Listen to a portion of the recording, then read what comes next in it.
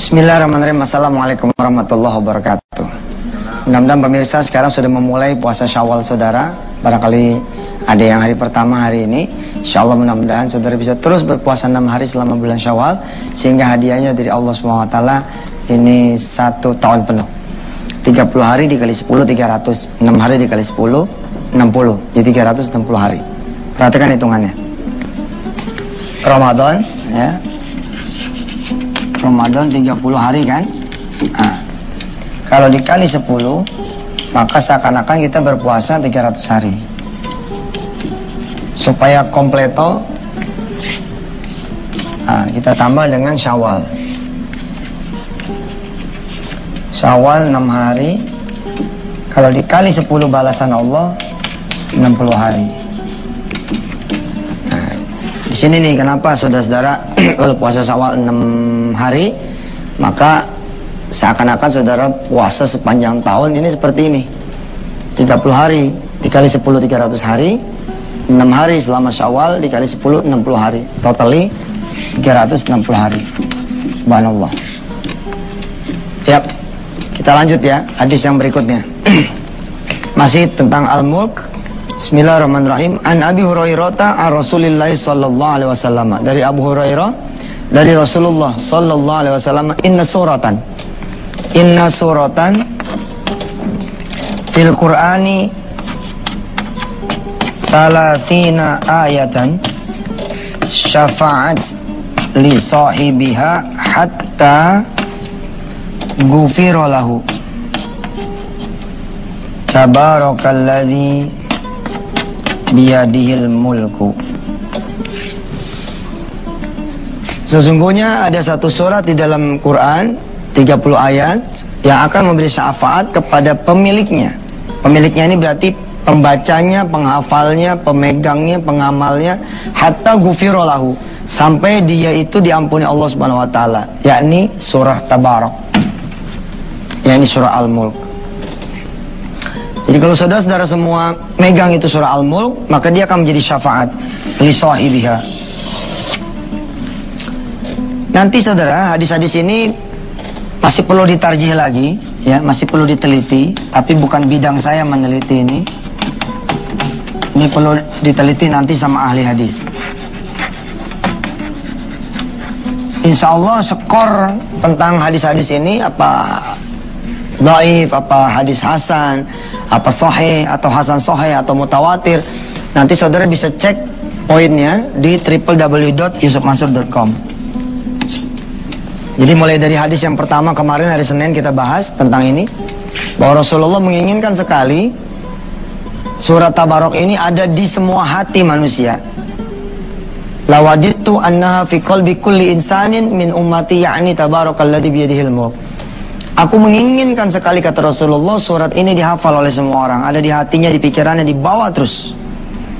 Ya, masuk hadis kedua, dan nanti berikutnya bisa dicek nanti skor dari atau nilai dari hadis-hadis tersebut di www.yusufmansur.com. Insyaallah mudah-mudahan. Baik, saya terusin. Percaya atau tidak, saya insyaallah mendawamkan ini Al-Mulk gitu. Ketika punya persoalan, ketika ada kesusahan, kesulitan, emang subhanallah gitu, terasa sekali gitu, manfaatnya tuh terasa gitu, syafaatnya tuh terasa betul. Apalagi ada hadis yang masyhur bahwa iqra'ul Qur'ana ya fa innahu ya'ti syafi'an yaumil qiyamah. Bacalah Al-Qur'an, nanti bakal jadi syafaat buat kita di yaumil qiyamah. Maka syafaat yang kita butuhkan dari bacaan-bacaan kitab suci Al-Qur'an adalah nanti pada saat kita di yaumul hisab, di yaumil qiyamah. Subhanallah. Kita lanjut ya, hadis yang kedua, hadis yang ketiga. Ini hadisnya panjang sekali pemirsa, karena itu saya potong. Jadi saya kasih tanda titik-titik ini karena hadisnya panjang, ada sekumpulan sahabat kemudian datang lalu berhenti di atas satu tanah yang ternyata di dalamnya pekuburan. Ya, kemudian dikisahkan ketika dibacakan itu surat Tabarak, ada sesuatu yang terjadi dengan kuda dan onta mereka semua. Lalu kalimat Rasulullah adalah hiyal mani'atu hiyal munjiyatu tunjihi min adzabil qabri. Surah Al-Mulk ini disebut sama Rasulullah sallallahu alaihi wasallam sebagai al-mani'atu wal munjiyatu, sebagai penghalang dan penyelamat. Dari apa? Dari siksa kubur. Orang Betawi tempo dulu nih percaya banget nih. Pokoknya kalau orang mati dia bawa surah Al-Mulk, orang meninggal dunia dia hafal surah Al-Mulk, nggak ada itu namanya digencet sama kuburan dia punya tanah. Betul itu. Ada cerita ya, ada seorang sebutlah namanya Agus begitu. Ini meninggal dunia. Agus ini berasal dari keluarga yang kaya raya. Lalu dia pesenlah, dia buksit tuh pekuburan yang VIP punya. Nah ini si Agus yang kaya nih udah mesen nih kuburan yang kaya. Di satu komplek yang sama, ternyata ada Agus dari orang miskin, galangan miskin yang juga meninggal dunia. Yang datang duluan adalah si Agus yang kaya. Nah, si Agus yang kaya ini datang duluan, ya.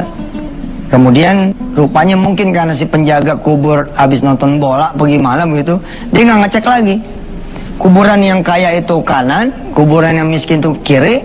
Nah si Agus yang tadi yang kaya ini kiri. Kan salah kuburan nih, kuburan orang miskin, kuburan orang susah. Nah, tiba-tiba mereka sadar gitu.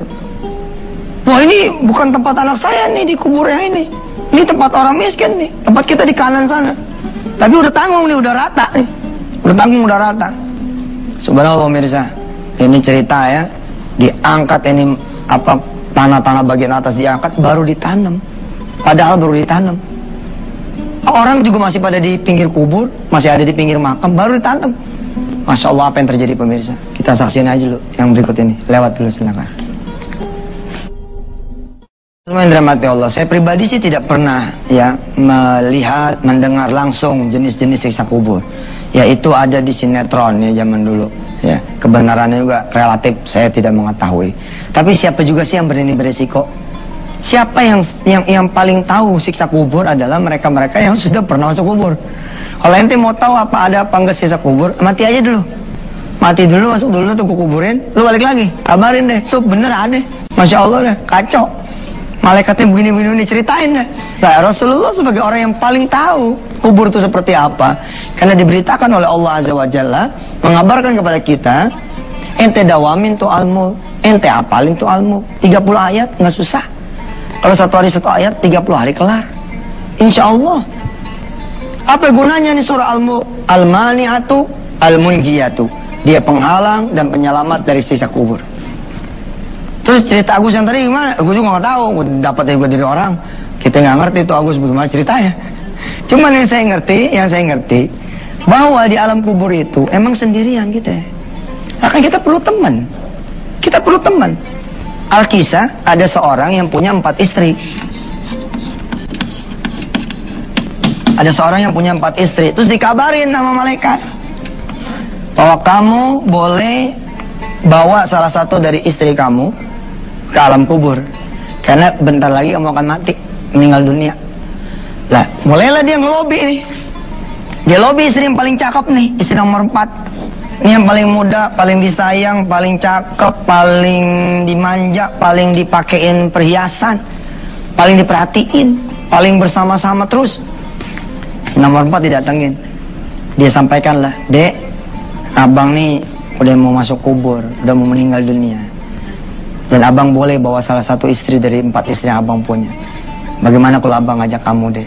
Di luar dugaan. Nah, istri nomor 4 ini bilang, "Abang mati-mati aja, jangan bawa-bawa aneh. Abang mati-mati aja, jangan bawa-bawa kita. Gak mau kita dibawa-bawa." Subhanallah. Kecewa nih, si juragan ini kecewa. Padahal dia paling sayang, dia nggak nyangka gitu kalau nggak mau. Dia mulai lobby bini yang ketiga. Apa kata bini yang ketiga? "Bang, saya nganterin sampai kuburan aja deh, sampai tepian kuburan.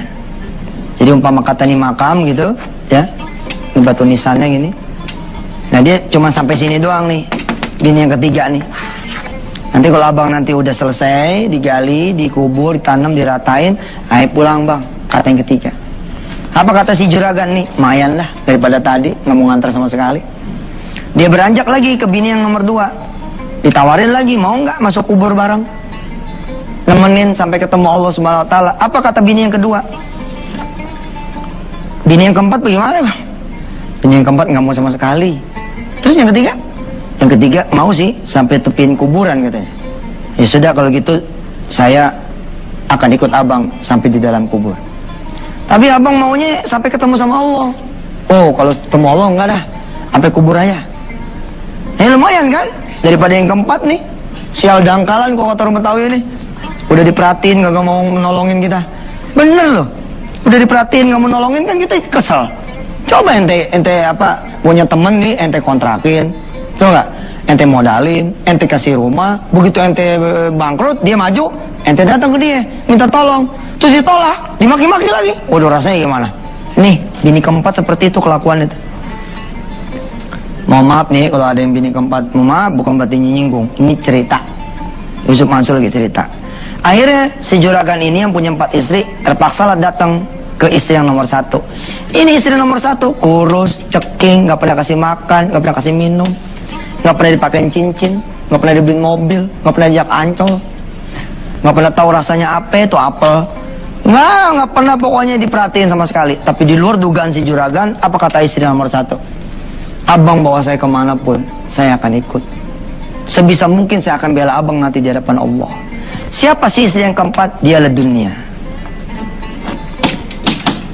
Dialah dunia. Ente punya deposit 300 miliar kayak, ente punya hotel kek, ente punya apartemen kek, nggak ada yang bakal dibawa sama ente mati.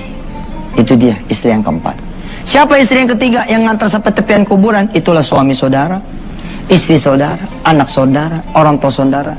1000 kali kata si abang nih, Neng, kita sehidup semati ya Neng. Tapi begitu seneng dikubur kawin lagi dia. 1000 kali kata si istri, Bang, kita sehidup semati. Nggak ada istri yang mau ikut dikubur bersama suami yang meninggal dunia, nggak ada.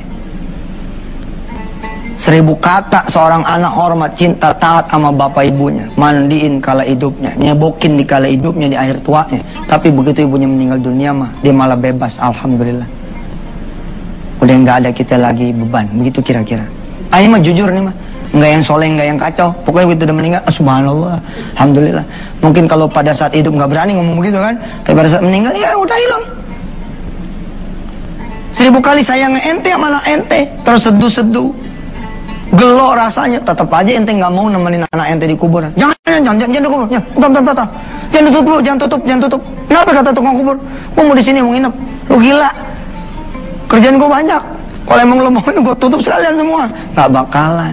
Itulah dia istri nomor 2 ini. Istri nomor 3 siapa ini? Istri nomor 3 ini keluarga kita. Sayangnya jangan terlalu sayang juga. Temet-temet sampai dia kata lupa.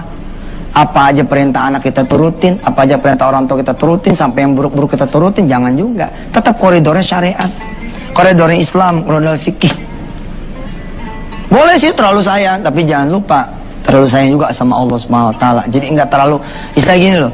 Anak nih pengen apa-apa yang terperluin, sampai-sampai ente harus berbuat yang haram, berbuat maksiat, berbuat dosa. Padahal ketika ente yang terus-menerus memberikan kebutuhan anak, ternyata meninggal dunia, anak ini tetap nggak mau dikubur, nggak mau nemenin kita. Ini yang nomor 2, yang mau nemenin kita sampai di alam kubur siapa? Badan. Tapi badan bakalan selesai.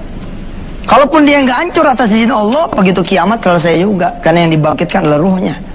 Lalu siapa yang nomor 1? Yang nomor 1 dialah amal. Nah, salah satu amal yang bisa nemenin kita adalah kita ngapalin nih surah Al-Mulk. Palin dah pelan-pelan. Ini lebih berharga nih daripada apartemen, dari hotel, dari bisnis segala macam. 30 ayat nggak banyak. 1 hari 1 ayat, 30 hari 30 ayat, insya Allah ya. Kalau saudara masuk kubur, saudara kirim SMS ke Yusuf Mansur, Ustaz, alhamdulillah, subhanallah ya. Ada tuh Ustaz, bisa, asal Allah izinin bisa. Apa sih yang Allah nggak bisa? Allah bisa itu ngizinin seorang yang udah di alam kubur naik ke atas mengabarkan berita gembira atau berita duka. Subhanallah. Tetap bersama Yusuf Mansur di Wisata Tatian TV. Baik pemirsa, alhamdulillah di segmen 3 ini kita udah sepakati bersama. Segmen 3 kita waktunya ngapal Quran lewat metode one day one ayat. Kita tidak akan membahas tafsirnya di sini karena tafsirnya nanti akan ada di www.yusufmansur.com. Saudara yang ingin mendapatkan kemudian metodologi menghafal setiap ayatnya, barangkali tidak sempat kemudian merekam apa tayangan segmen 3 ini, saudara tinggal mendownload di www.yusufmansur.com.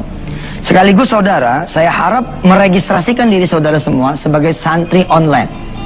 Ya.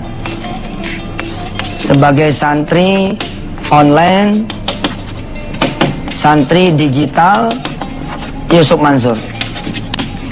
Saudara menghafal Quran resmi sebagai muridnya Yusuf Mansur, kira-kira begitu. Saudara tercatat. Kita ngapalin mulai dari Senin kemarin, insya Allah sampai selesainya kita diizinin ada di Antep ini, insya Allah, mudah-mudahan. Insya Allah kalau nanti saudara sudah lewat 50 hari atau 50 ayat, kita akan ngumpul wisuda. Wisuda 50 ayat pertama surah Al-Baqarah. 100 hari juga nanti kita akan wisuda. Insya Allah saya lagi pikirin tepatnya, mudah-mudahan di GBK, di Gelora Bung Karno, insya Allah, mudah-mudahan. Baik, kita ulang dulu ya. Odoa 1 ta'awudz ya, sama odoa 2 basmalah. Dengerin, ikutin. A'udzu billahi minasy syaitonir rajim. Rajim. Ini polanya sama nih. Pola ini sama, pola lagunya sama. Insya Allah setelah saudara belajar one ayat, saudara akan berani itu ngimamin sholat maghrib. Saudara kan berani johor doang. Itu juga johor jorok-jorokan. Udah ente aja. Malu bener dengernya. Johor aja gak berani. Johor kagak bunyi aja. Maju aja udah. Nah sekarang setelah saudara belajar odoa, insya Allah saudara akan berani maju tuh sholat maghrib, ya nggak? Maghrib isya ente berani. Kenapa? Muridnya Yusuf Mansur. Insya Allah udah bisa lah ngapal, ya. A'udzu billahi minasy syaithanir rajim. Ayo silakan. A'udzu billahi minasy syaithanir rajim. Bismillahirrahmanirrahim. Bismillahirrahmanirrahim. Perhatikan. Syaitanir rahmanir rajim. Rahim. Sama nih. Syaitanir rajim. Rahmanir rahim. Ulang ya dari awal. A'udzu billahi minasy syaithanir rajim. Bismillahirrahmanirrahim. Alhamdulillahi rabbil alamin. Yuk kita potong-potong ya. Alhamdulillahi rabbil alamin. Alhamdulillahi rabbil alamin. Ya. Doa Al-Fatihah ya. Al-Fatihah ayat 2. Ini doa kita boleh bilang di sini. Doa Al-Fatihah 1.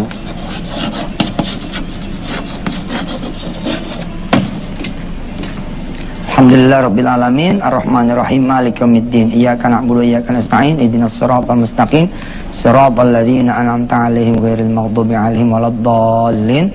Amin. 7 ayat ya. Baik, kita ulang ya. A'udzu billahi minasy syaithanir rajim. Bismillahirrahmanirrahim. Alhamdulillahi rabbil alamin. Dah. Insyaallah ya. Bisa ya? Bisa lah. Ustadz emang udah hafal. Emangnya udah hafal. Tapi kan ente mesti latihan bacanya. Ntar maghrib jadi imam nih. Tapi jangan cuma segini nih. Itu jadi imam. Alhamdulillahi rabbil alamin. Allahu akbar. Wah, orang pada ribut nar. Kok cuma segitu loh? Belajarnya baru segitu. Ya enggak lah, tetep lah sampai waladhdallin. Kitanya yang baru belajar sampai sini. Nah, saudara yang pengen tahu tafsirnya bagaimana? Saudara yang pengen tahu tafsirnya apa dari A'udzu, tafsirnya apa dari Bismillah, ceritanya apa aja seputar ini, dan ayat yang kemudian alhamdulillahirrahmanirrahim, bisa saudara akses di www.yusufmansur.com. Tapi saudara tidak akan bisa mengakses www.yusufmansur.com tanpa melakukan registrasi santri online. Jadi saudara harus daftar dulu nih menjadi santri online. Manallah ya. Mudah-mudahan sampai ketemu di Wisuda Akbar 50 ayat pertama suratul Baqarah. Saya Yusuf Mansur, sampai ketemu lagi besok. Wassalamualaikum warahmatullahi wabarakatuh.